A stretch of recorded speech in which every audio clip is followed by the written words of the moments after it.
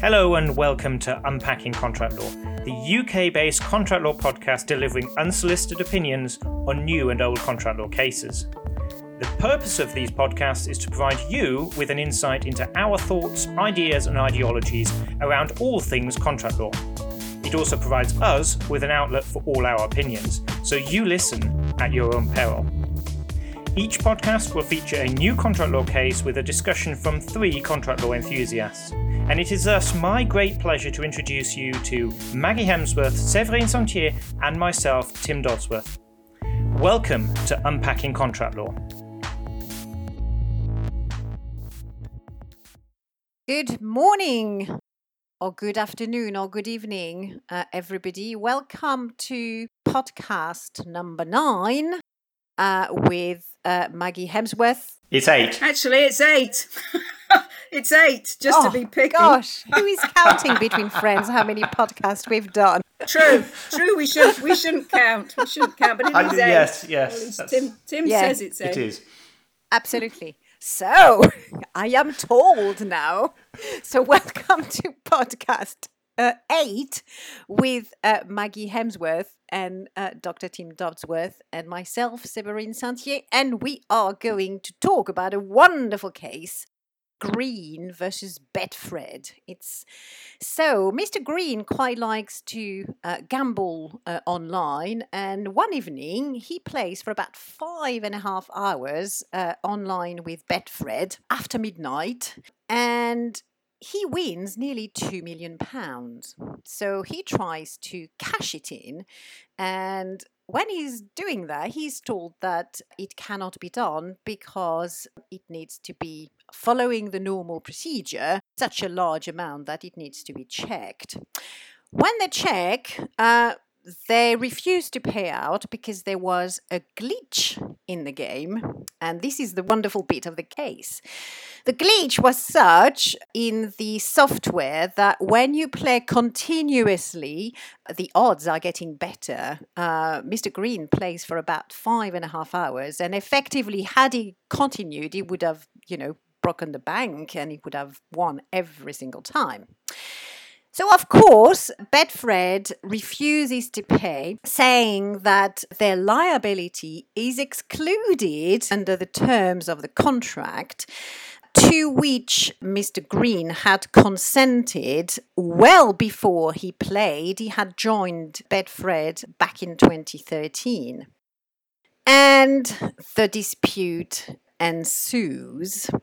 So here we are. The Mrs. Justice Foster replied that in fact Betfred was not entitled to rely on the exclusion clause, that the exclusion clause the clause that they were trying to rely upon did not really cover what they were trying to exclude. Even if it had, it was not properly incorporated. And in any case, the Consumer Rights Act covers Mr. Green. So here we are, very Tarantino-esque facts. Mr. Green playing after midnight for 5.5 hours on his phone. Here we are.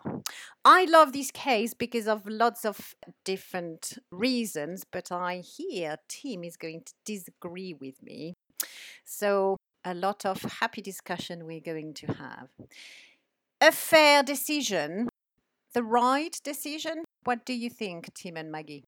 Yes, I think it is a fair... I think the outcome is undoubtedly fair. For various reasons, but it's quite a laborious way of getting there. No, we're not bothered about whether it's fair. We're not bothered about whether it's fair. We've not used that word. It offends me. It's the right decision on the facts.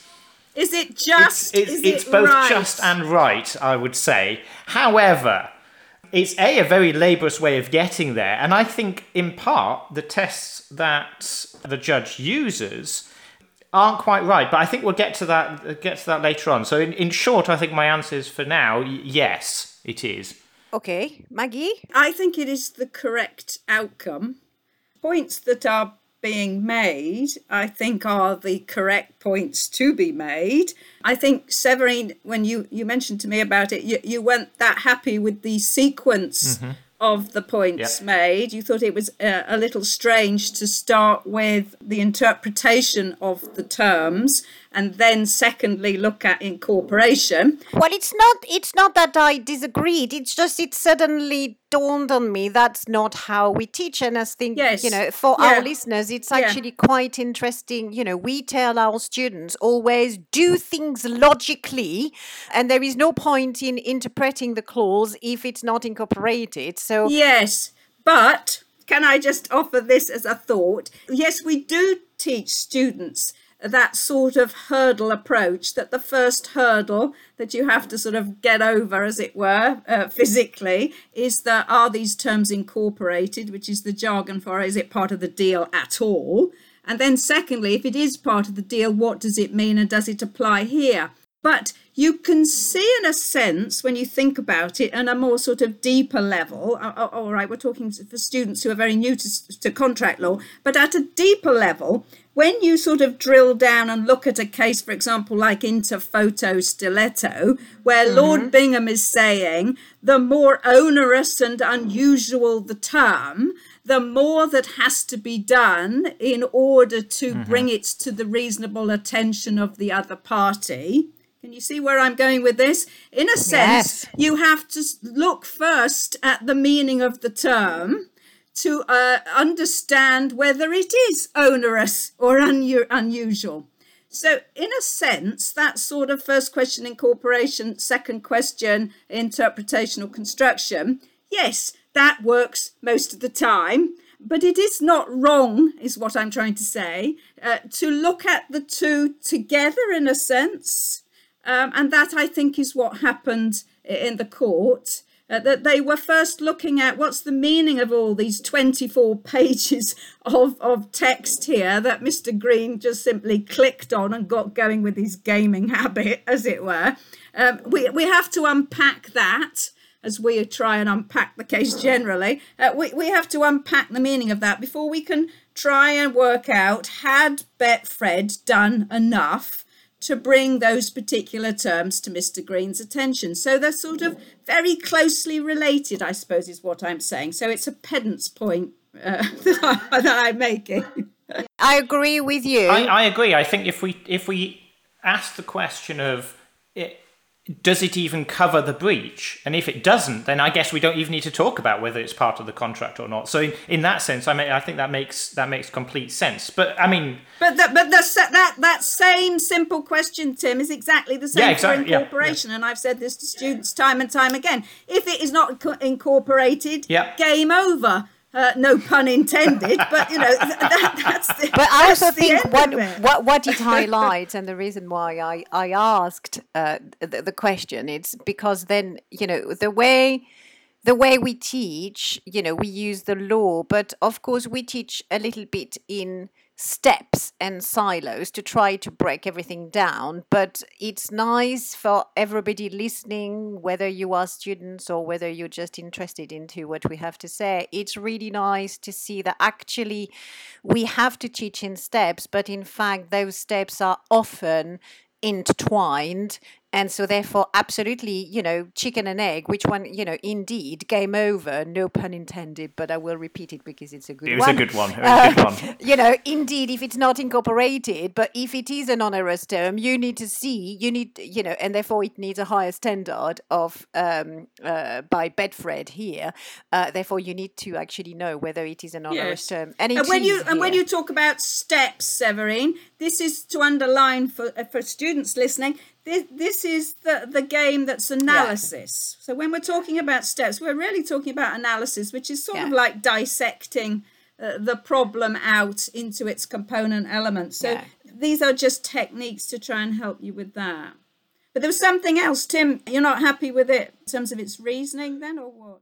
Well, hello, this is Future Tim interjecting briefly.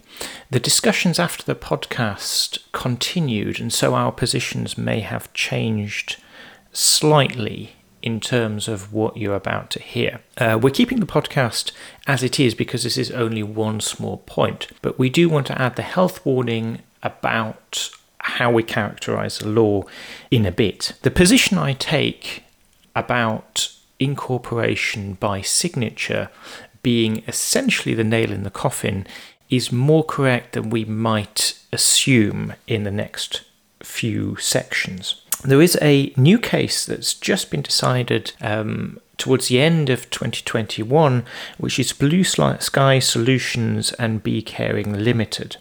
Here the judge confirms, for one, the position about incorporation by signature, but goes on to question whether this should be true where the incorporation is by signature and by reference. A very interesting case. So this podcast is very much a snapshot of what we believe the law to be, rather than a clear statement on the law. I will hand over. Please continue to enjoy. Yes, so if we start off on the incorporation point, we'll get. I think we can get to the interpretation in a moment. I think particularly in light of the Consumer Rights Act, but let's kind of jump in at the incorporation point. When we click on a button online, if I understand Law Commission and so on and so forth correctly, that's the same as a signature, is it not? Ms. Foster made the reference that effectively it's a click wrap, and online, by the fact that you click on I accept, that's it. There is, incorporation and, yes. So it is an acceptance. Well, it could be. I think, just to be pedantic again, it could be.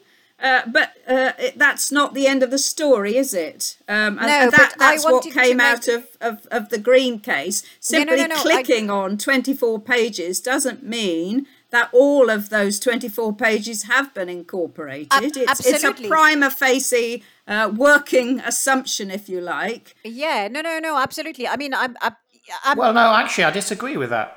And this is part of where I disagree with the case, because it wasn't the Strange and Graukorb pretty clear that the onerous test, the interphoto test, doesn't apply in cases where there's a signature, unless you're going down the non est factum kind of route. As far as I understand it. We're not But here, so because of what you said, does it amount to a signature? I think we need to, this is not a formal contract, yes, and so therefore I think we need to disentangle, the signature from the acceptance, because I think they are, different. And here, when you mean signature, I understand it to mean that it has to be signed formally, and therefore that brings to me electronic signature, and to me that's a different thing. But maybe, Tim, I misunderstood what you said. But what I thought clicking I accept on the terms and conditions was the same as a signature. I don't think there's any formality over and above, and that is one of the big issues. Yeah, well, I would agree with that, but my beef is that's not game over, to continue with the pun, because you have to drill down into more detail. Otherwise, we wouldn't have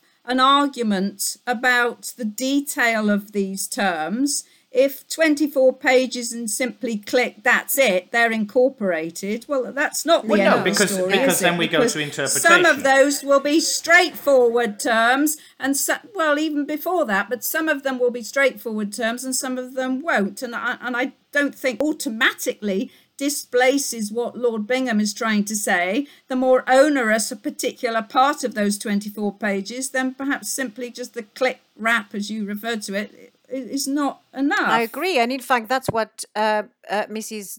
Foster says, that actually it is not, precisely because, and I'm going to use another wonderful word that Mrs. Justice Foster uses, that the contract is full of infelicities. Here, the clauses are, weird, obscure, they are opaque, they're not very well written, they are hidden. You need to do lots of different clicks in order to find it. And so as a result, I think that confirms, the intertwined aspect of acceptance, which I would use rather than signature, because signature is too formal for me. Acceptance is enough, surely. Consent is given, and so therefore that is the acceptance of the offer. But of course, as you said, not the end of the story. It needs to be formally shown that they have accepted those terms, that those terms were therefore sufficiently drawn to their to Mr. Green's attention, and in here they are not. All the cases that we've got on the owners, Thornton and Shoe Lane Parking, Parker Southeastern Webber, all of those are incorporation by notice or reference. None of them cover incorporation by signature, and there's a good theoretical reasoning behind that in my mind, is that once you sign, you give up that right to actually check the terms, which is much more difficult if it's a notice in a shop or if it's somewhere else. Now, there is an argument I think we can make, is that if we are saying that each contract every single time is when you click on the bet, in other words, then it would be by notice rather than by signature, then there might be an argument, but I don't think that argument is properly made in this. Also, we should circle back on that lovely word. I mean, that you don't get that very often, do you? In Felicity, you don't get that very often, do you?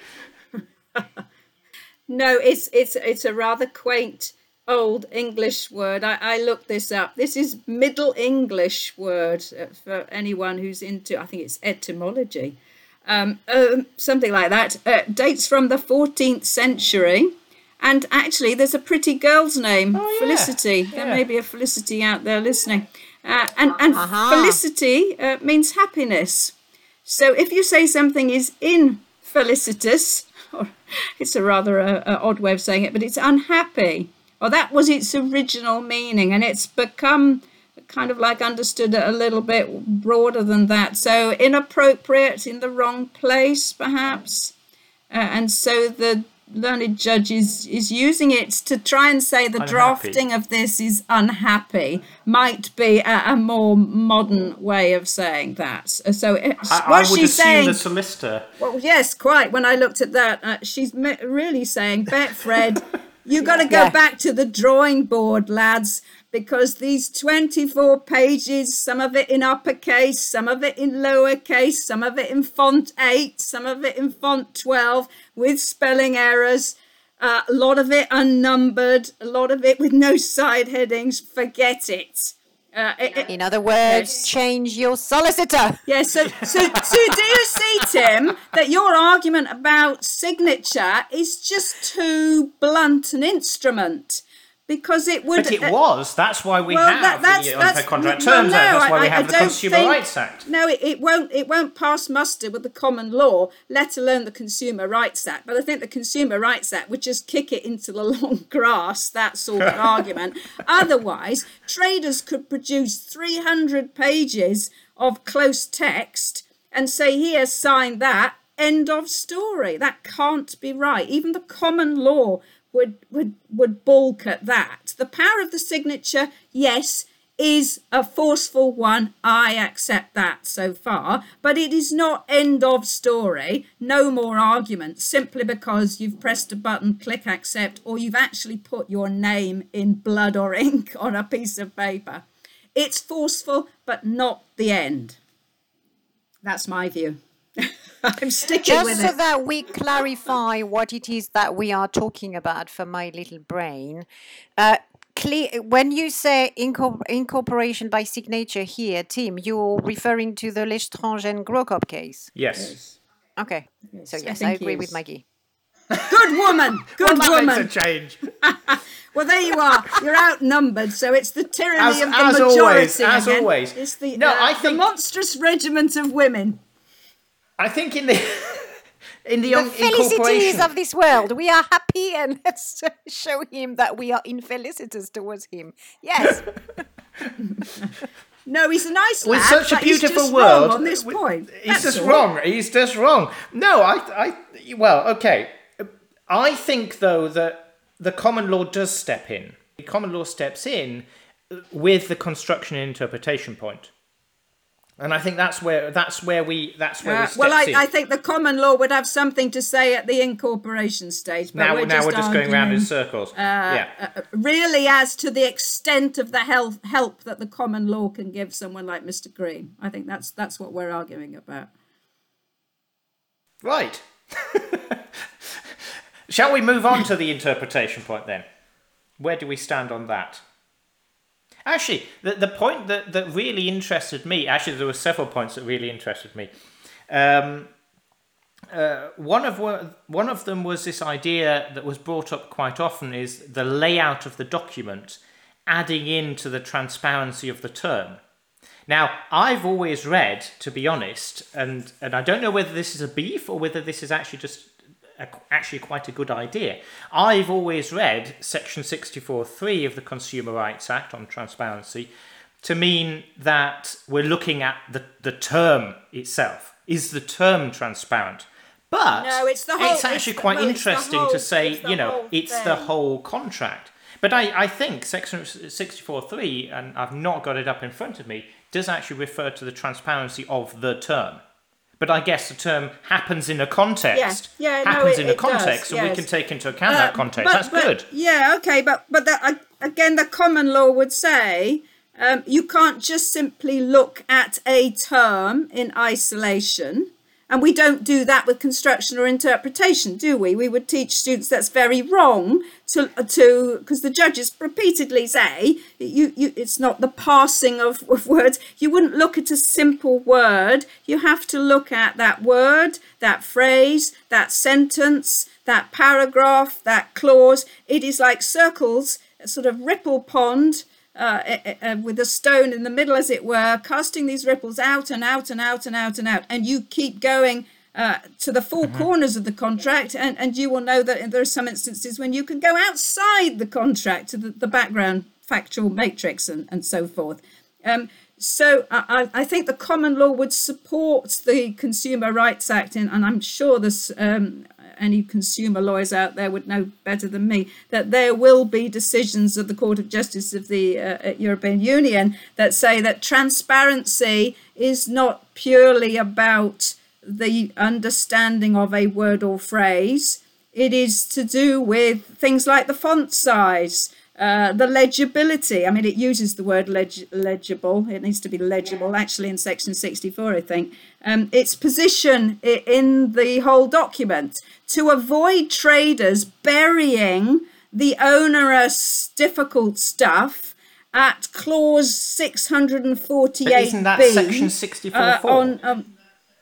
Now we're moving over into the prominence. You were talking about so whether the term is prominent or not, and I would say that doesn't really. I think you've gone possibly a step too far there in pushing transparency into prominency. Burying the term means that the term is not prominent, and I think that's Section 64(4). Well, transparency talks about legibility, and do we simply mean in a very narrow meaning of the word that simply means that you can see and make out the letters, that it's not so faint as to be unreadable? Does it have only that very, very narrow meaning? And I would suggest, but I'm not a consumer lawyer, that the CJAU would take a very broad, purposive approach, because that's its normal modus operandum, isn't it? To look at a really sort of a general things. What's the point of having Section 64(4) then? I mean, I think we do have to give each of the sections their own space, as it were, to work. Yes. So, well, don't you see that prominence, in a sense, could be the sort of functional equivalence, to borrow Lord Bingham's phrase, that he would have used in Interfoto Stiletto. You know, you're drawing sufficient attention to it. Now, you draw sufficient attention in lots of different ways. So you're making my point beautifully. Therefore, I would tend to agree with, Tim's point here. What? I'm edging my bet. What is this? Agreeing with each of them so that I don't don't get the wrath of either. Or both. You get the wrath of Hedging my both bet. now. You hear that? Another pun. Hedging my bet.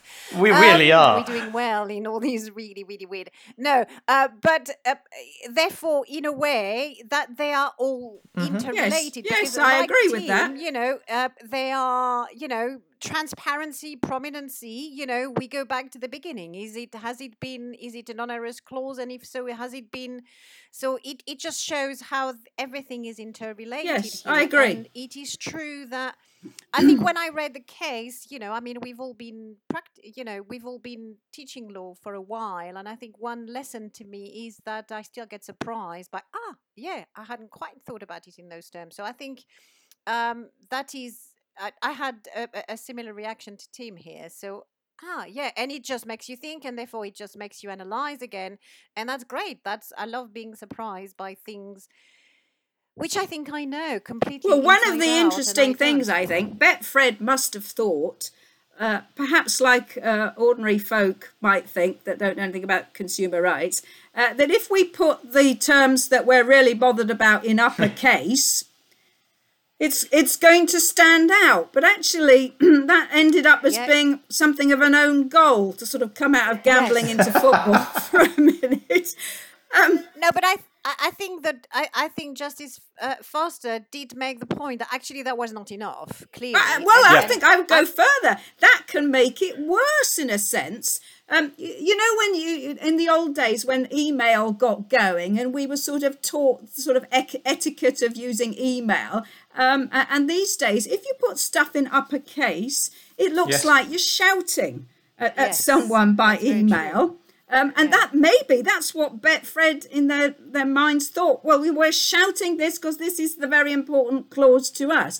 But the judge is saying, actually, that just makes the readability, that's a made up word, it's horrible, but you know what I mean, of the whole thing so much worse. Because you've got bits of it in uppercase, then suddenly you go to lowercase, then you change the font, then you've got a side heading here and God knows how many sub-clauses there. The whole thing becomes unmanageable, if you like. And in a sense, what she's trying to say to people like Betfred or their lawyers is really that acronym that sometimes barristers use, KISS. So keep it short and simple. In fact, you could add another S, stupid. Yes, keep it short and simple, stupid. And that's really what they should have done. And they've made it far too long, far too unwieldy, uppercase, lowercase, all the rest of it. Just made it worse, not better. Yes. There were lots of infelicities, and that's part of the infelicities. Felicity again. Felicity, come back to haunt us, yes. I don't think we're really disagreeing about this, other than the power of the signature. I mean, that's a small point of detail kind of like between us at the moment, that I don't see it as powerful as Tim does, that's all. But he'll come back with some case to prove me wrong. You know I will. You know I will. There is the gauntlet thrown down. Another... What else do we like about it? Can I ask another question? Because I forgot to mention at the beginning that it was, a summary judgment. Yes. Oh, civil litigators out there, you'll be into this. This is part 24, civil procedure rules. Magna Carta, how about this? If you don't like the modern stuff, I'll give you 1215 for you. There's a bit in Magna Carta that says justice shall not be denied nor delayed. Now, summary judgment is about that, in a sense. It is the ability to get a very swift judgment on a point that does not require the expense and the delay. You can see where justice denied and delayed is coming in now, of a full trial, which might be 2 years down the line. So for many years, people as old as me will remember Order 14 of the Rules of the Supreme Court, but now we've got Part 24. It's the same damn thing. So this summary judgment is, I make an application to the court, I say, this is simple, this is straightforward. We don't need, in the interest of justice, a full trial. Give me judgment now. So Mr. Green's smart lawyers said, this is the swift way to get your 1.7 million, my lad. We will go for summary judgment. And that cuts out probably 2 years and God knows how many pounds. Yes, I was. Okay, so can I ask a question? Does that mean that Betfred still has to pay the cost? Yes. Haha. Yes, but there's the upside. There's a small upside for Betfred. Obviously, the costs at the Part 24 stage, we're talking 2 months into a civil proceedings rather than 2 years. The costs, they have saved themselves some money in legal costs. Yes, even though Betfred was the one to contest, the need for a summary judgment, saying that it raised the important question, and so again, so what they're trying to say is, don't give judgment against us yet. We've still got some arguments. It's desperate, I think, but anyway. We're still in the game. If I'm continuing with these puns, we're still playing the game, as it were. Don't shut the door on us yet. And that's another aspect of Magna Carta, justice not being denied. So if they did have reasonable grounds for a defence, for an argument, then they should not have had a judgment entered against them. But when you look at the facts of this is primarily not a factual dispute at all, where it's one person's word as against another. That's the sort of arena where you probably should, all other things being equal, have a trial. This is not like this. This is pure contract law, which is why it's manna to us, as it were. A point of construction, a point of law, some arguments about the law of mistake, which we've not yet talked about, and that is just so appropriate, amenable to summary judgment. So it was right procedurally, as well as right outcome, I think. Yes, no, that is indeed very good, and I quite liked. I don't know Mrs. Foster, but she's Mrs. Justice Foster, but she seems a very mistressy kind of person. No, don't give me that. It's all the arguments have been swiftly my love, with. because A, she is a woman, and B, she's a litigator, and C, was a barrister. So those three things combine to make her a no-nonsense sort of bod, I would say. Yeah, no, I quite like the approach. Although a few more cases wouldn't have harmed. I know. I was going to say, it's funny how when you look at it, it's not her job. Remember, to come up with cases. It's the advocate's job to present. This is the English system, not the French system. Or the German system. Even worse, though, isn't it? She is the umpire in a sense. We still have that kind of cultural approach to civil litigation, coming off contract law a bit, and I'm putting my civil litigators lecturer's hat on. But anyway, it's down to the advocates to draw to the court's attention relevant case law. It's not her job. So one thing that I was wondering, I'm not quite sure I've understood all the technical terms around this, but as I understand it, this was a programming error, wasn't it? Yes. Effectively. So So it's I thought it was really interesting. They even tried to argue that the term software could incorporate this, because surely here the error isn't in the software at all. It's far from the software was doing exactly what it was told to do. The programmer got it wrong. So I'm really not quite sure why they even brought that in. From a practical perspective, I don't know anything about these particular parties, but the software, if you look at the case report, was devised out of house, as it were. It was not. Yes. It was not Betfred. It was a third party. So you're talking about Betfred's financial outlay through this. Yes. In strict legal terms, they would have a very good claim.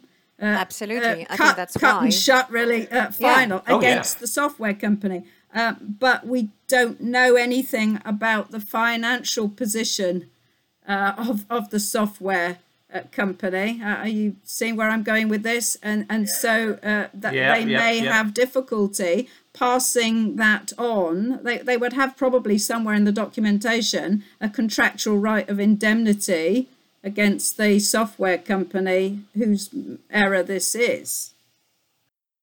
Oh, I'm sure they. But it's one thing to say you've got a claim. Lawyers, I'm sure they're going to. It's another thing being able to extract the money.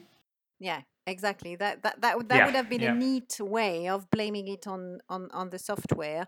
Well, they're probably doing that in the background, but you'd not be privy to that in these particular proceedings unless Betfred seek to join the software company into the proceedings, and they've taken a view about not doing that, trying to keep this clean, if you like, and simple.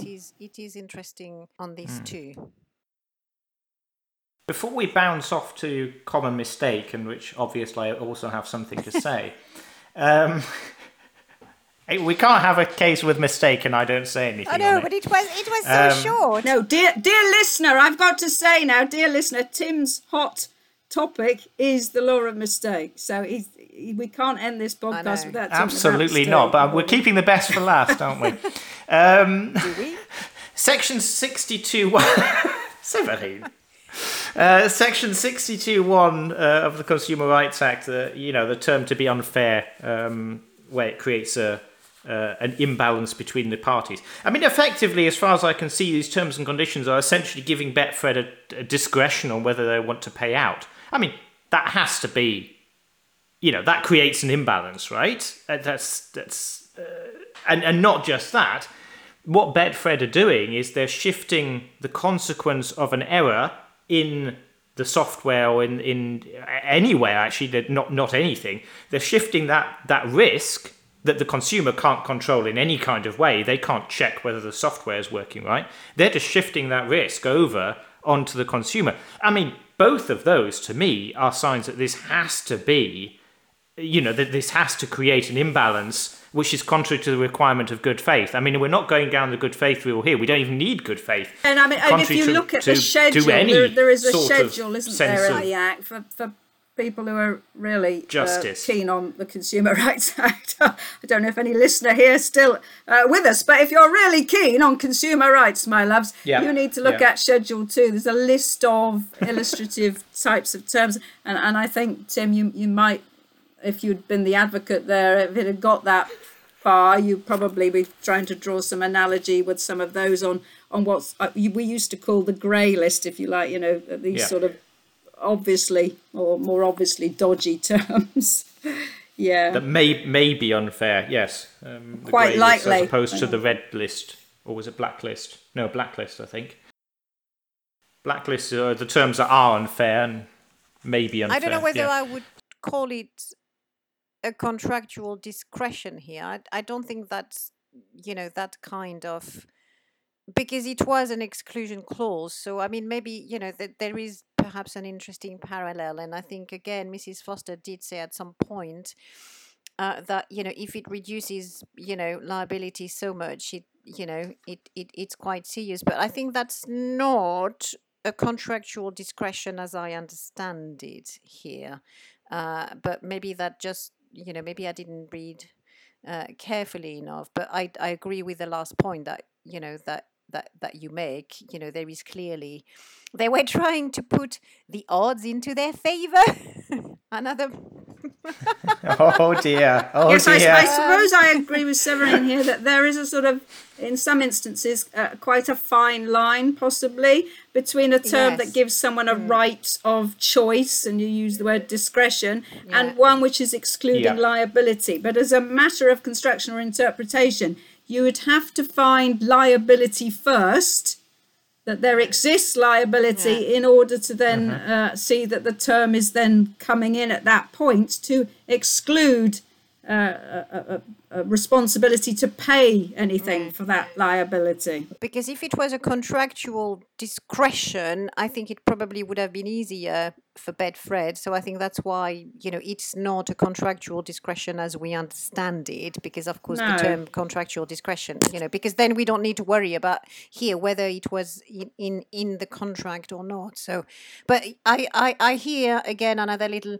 lighting up in my brain that's another interesting parallel between all these all these tools that are at the court's disposal to check that the contract is or the contractual process as well as the contract is fair and equal. And I think here looking at some of the expressions that Mrs. Foster used, she clearly was, happy to give judgment for Mr. Green.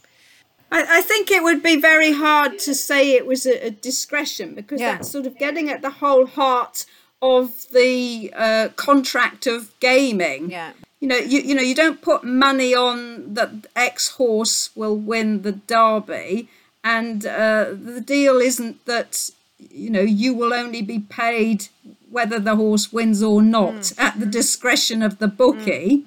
That doesn't sound like much of a contract on that basis. Well, I'm sure there was a term in there that I read that was along those lines. Whether or not they relied on it, I don't know. But I seem to remember something around the paying out part that was a discretion. But I can't. I'm honestly I can't find it. So maybe I dreamt that last night. But the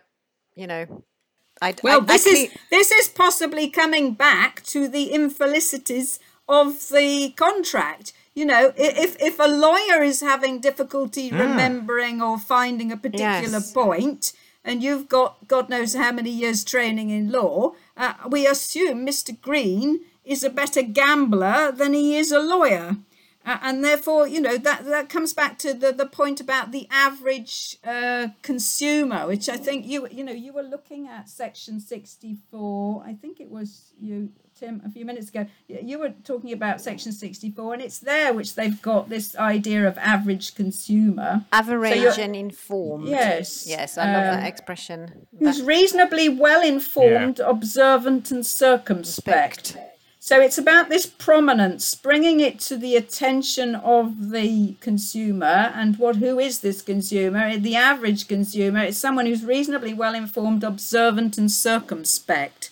I had to look that word up as well. It's sort of careful. Yes. Cautious. Well, yeah. Diligent. Yeah. Gambling on your phone at midnight for 5.5 hours.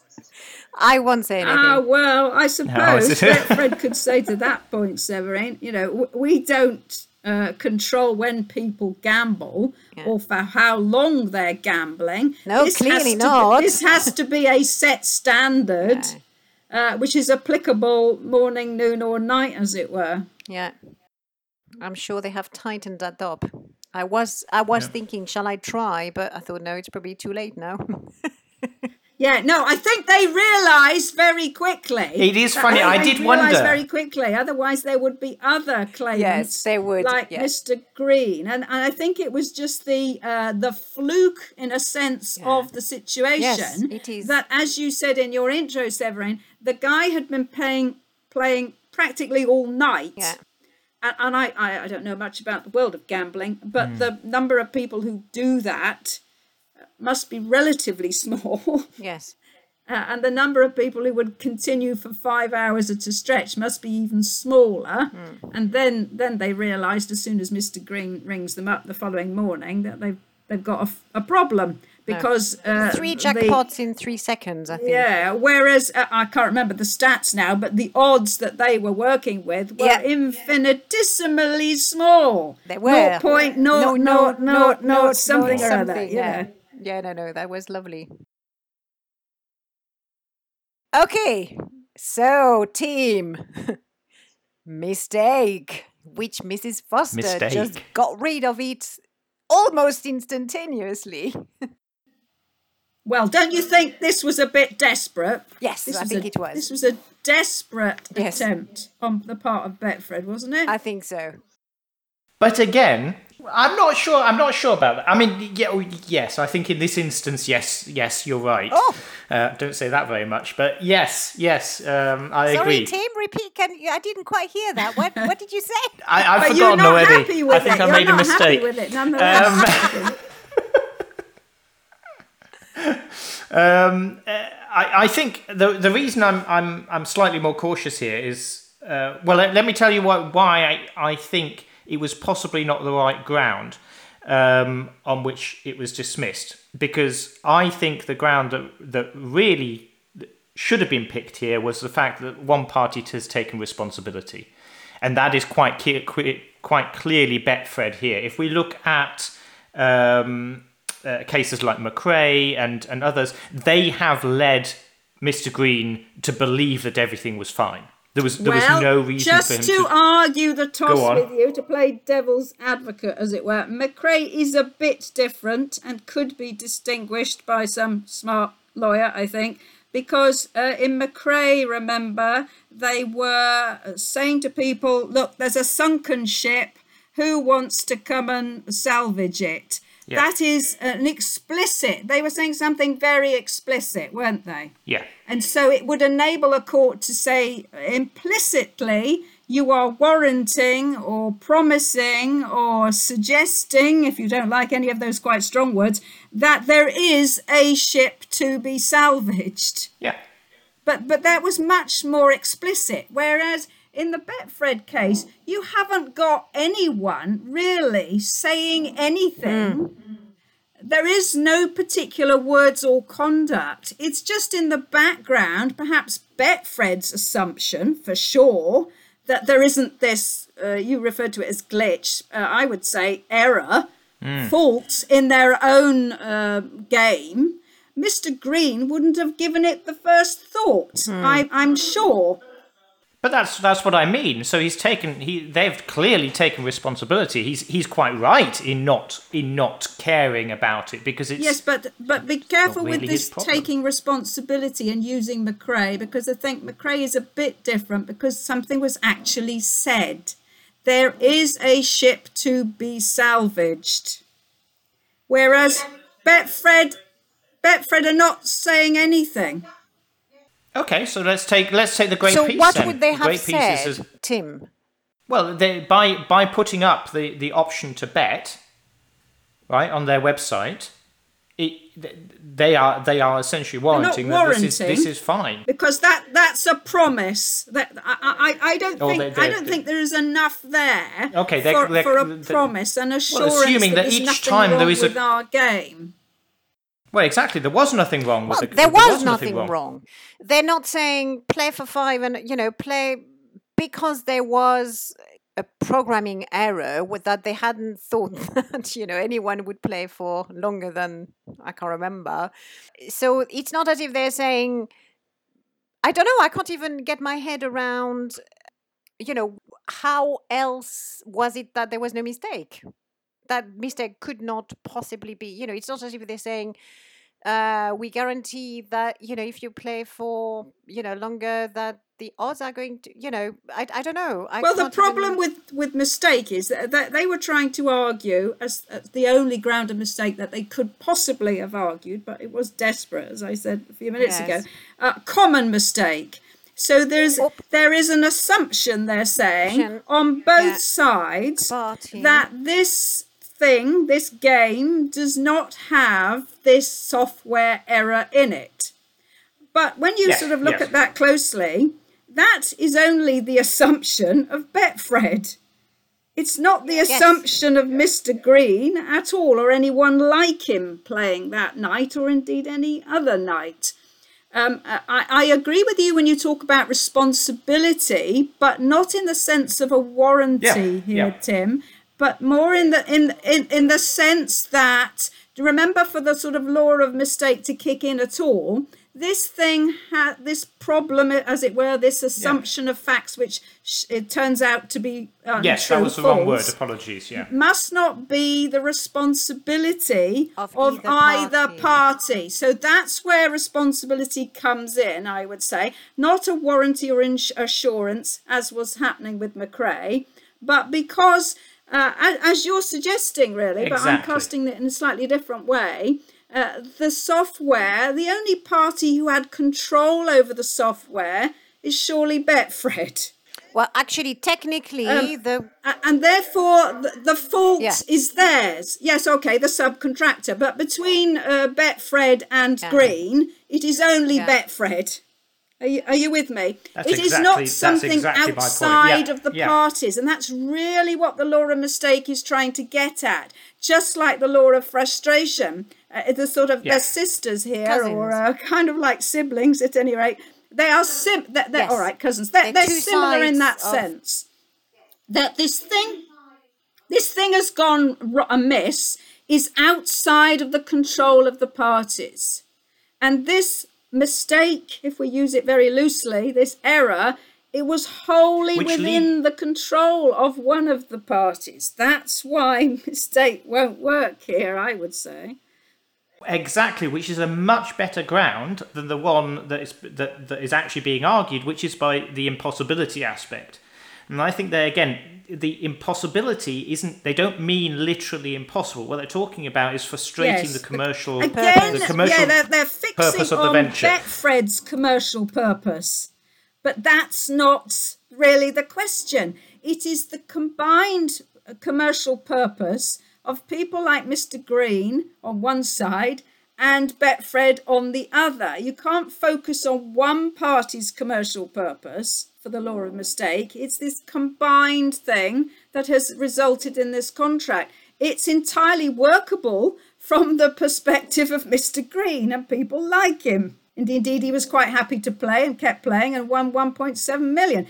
He would say nothing wrong with it. Great. It fulfills my commercial purpose. So that point I don't think is. I think you could cast it in different terms on that point. I think the risk allocation, that should have been the point that they were trying to make. And I think that would have worked a lot better, and that's nail in the coffin. It's over. There's no common mistake here. But on that point, if we talking about the commercial venture, I mean, you could argue that the commercial venture was a sustainable betting contract. This was not sustainable. Every single time, Betfred was going to lose. That I don't think that's strictly true on the facts. Had Mr. Green played for an hour, say, and I don't know enough about the problem, the glitch, the IT problem here, he may well have not have won. Certainly not 1.7 million. It was the combination of having paid for 5 hours straight without any gaps. Yeah, that was the thing. The error was that obviously when they programmed the software, they didn't cater factor that in, I they think. didn't factor that in, Yeah, that yeah. somebody would be playing for, longer than 5 hours. So clearly, here the software programmer, whoever he or she is, I would have thought that was such an obvious thing, actually. I thought that all anyway. of these things, we could look at all of these I know, cases hindsight and is say wonderful. with the benefit of hindsight, Absolutely, I know, this was absolutely. obvious. Yeah. It wasn't obvious at the time, was it? No. And don't you think there's another point there about it being obvious? There's another point there about being obvious, that the argument starts with this term excludes our responsibility to pay.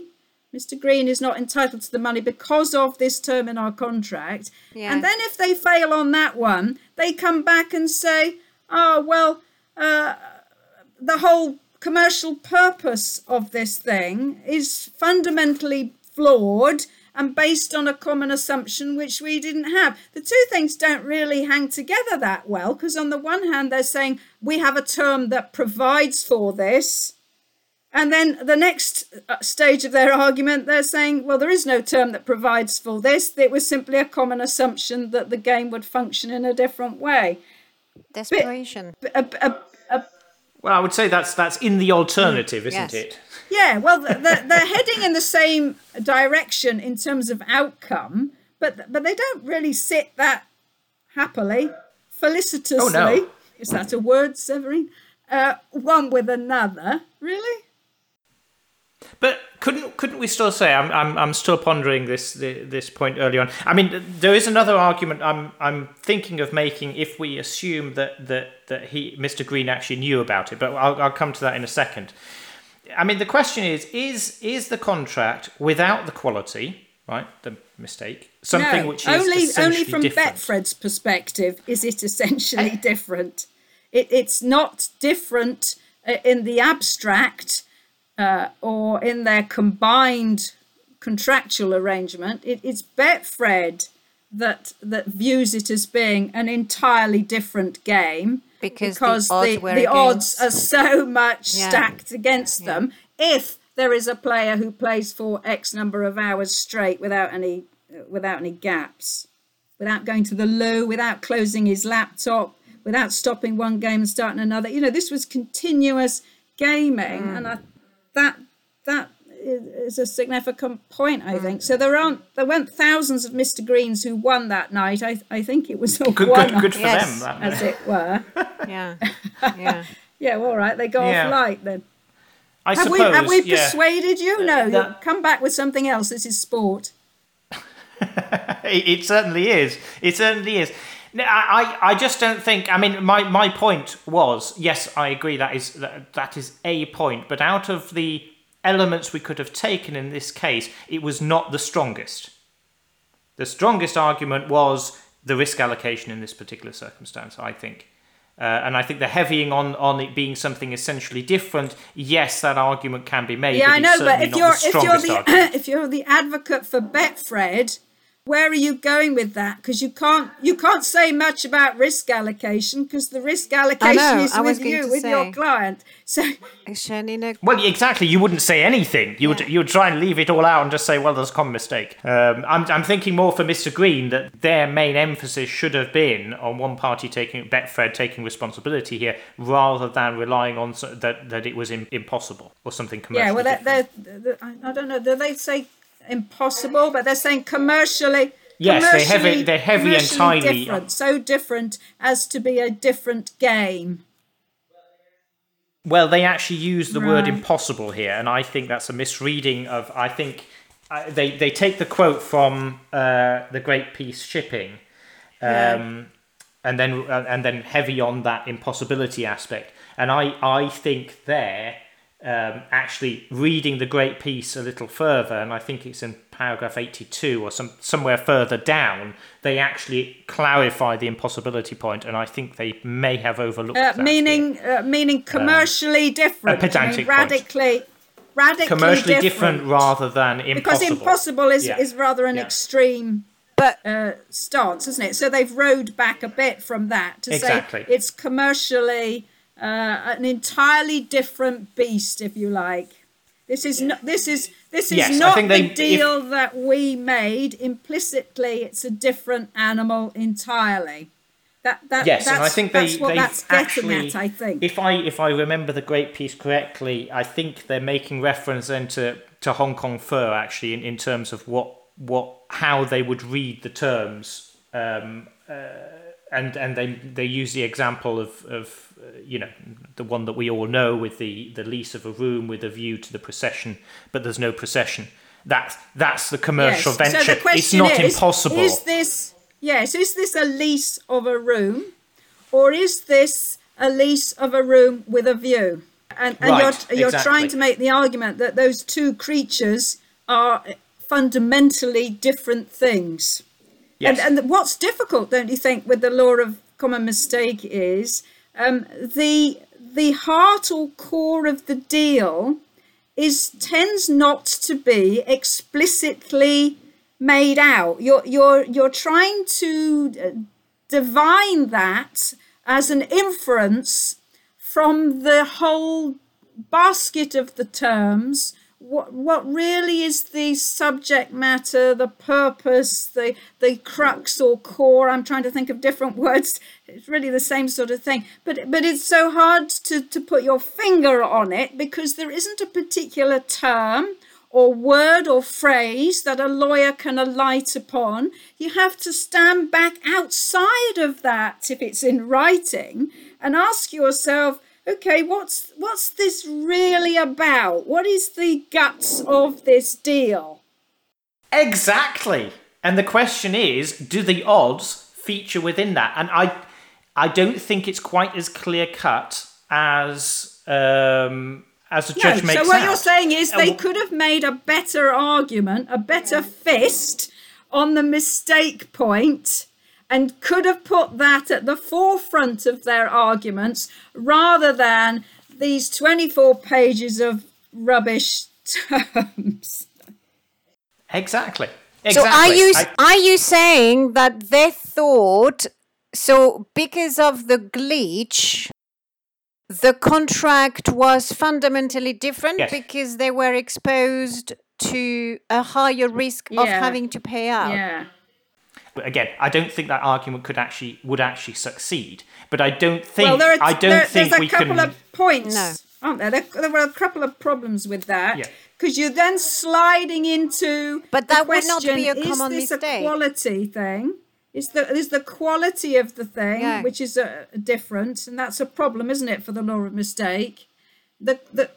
Well, not so much for common mistake. For unilateral mistake, that excludes. No, but the quality of the thing has to be so term. fundamental as to have changed the nature of the thing. Now, that's right. That's difficult, isn't it? When you're saying the betting odds have got worse, that's a sort of spectrum, in a sense. So you've got to find a line on that spectrum when the animal, the contract that you thought you had, has become a different beast. Are you with me? And that's quite difficult, isn't it, to find where that point might be. But also that would not work. That would not work for the common purpose, because I would have thought that, they are at complete odds with each other, because the purpose of Mr. Green is to try to win as much as possible, and the purpose for Bedford is to try to prevent them.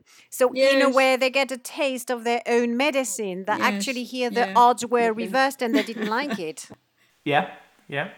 I mean, the other point the interesting, taking that a little bit further, the interesting point that we might be able to draw out of it is, what if this was a glitch that was happening to every single player? So if you played for 20 minutes... That shouldn't make any difference to the legal arguments, I would say. Seems to make the game something fundamentally different. Are you saying that if it is after 20 minutes, then it changes the odds? He would have won 1.7 million after 20 minutes, is that? And so therefore everybody would have won. Like therefore the risk... I mean, it's clear that as a unilateral mistake, this may work if it was an error in displaying it or something like that. Then, and this was happening across the board to everyone. The other party knew about it. You'd need the other party to be aware of it. So you don't get off base one with that either, do you? Well, which would be sufficient if it was happening on every single bet, right? If for 20 minutes straight, you were only winning. Machine, spurting out money. Yeah. How would you know? I mean, I don't gamble, so I would have thought that, if I win within 20 minutes, big odds, I would have thought, great. No, that's still not going to work, remember, because unilateral mistake is a mistake as to the term, the existence of a term or the meaning of the term. Even in that sense that you're explaining now, where you're winning the jackpot after 20 minutes and then you play again for another 20 minutes and you won another million, that's not realizing that there is an error in any term. No. It's perhaps an awareness that money is being paid to you by mistake, but that is the law of restitution or unjust enrichment, not the law of contract, I would say. Do you know what I mean? When you're aware that someone has paid you money by mistake, we don't need a contract. We True. don't need the Yeah. law of contract Yeah. to reverse that Yeah. unjust enrichment, as the law, the jargon now has it. And therefore, the analogy of, the So your cash point machine, that's spewing out money that would is be the law good. of restitution Yeah. and unjust enrichment. Nothing No, but to do therefore, with the law of contract. that is a clear-cut case that when you Yes. ask 20 quid and it gives you, Gives you, know, 500. You 500, don't that run is- away and think yes, because that's But theft. compared to me playing for 20 minutes and me winning, Yes. the million, Yes. it would not enter my mind. No, so as no. a You as just an think you've average been and very lucky, informant- wouldn't you? You just think you've Exactly. been very lucky. Yeah, yeah. Yeah. Interesting. We have managed to talk about mistake for a good while when Mrs. Foster dismissed it in 2 paragraphs. You're Oh, that's only welcome. the judgment. That's only the judgment. She may have.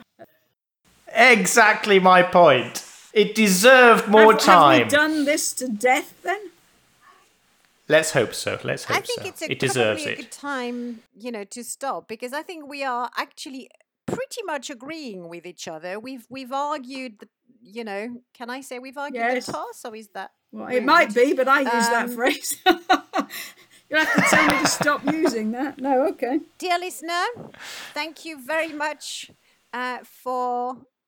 We are now an hour into it, so for listening for over an hour, and if you have held on without pressing the button on, No, so that we probably speak makes quicker. it worse, Listen to Severine. us in a quicker way. It's Yeah, that's time to probably- go to sleep now. Okay, Night, then, dear listener. If you've held on for No, that long. this is an inference or an implicit warranty, Dr.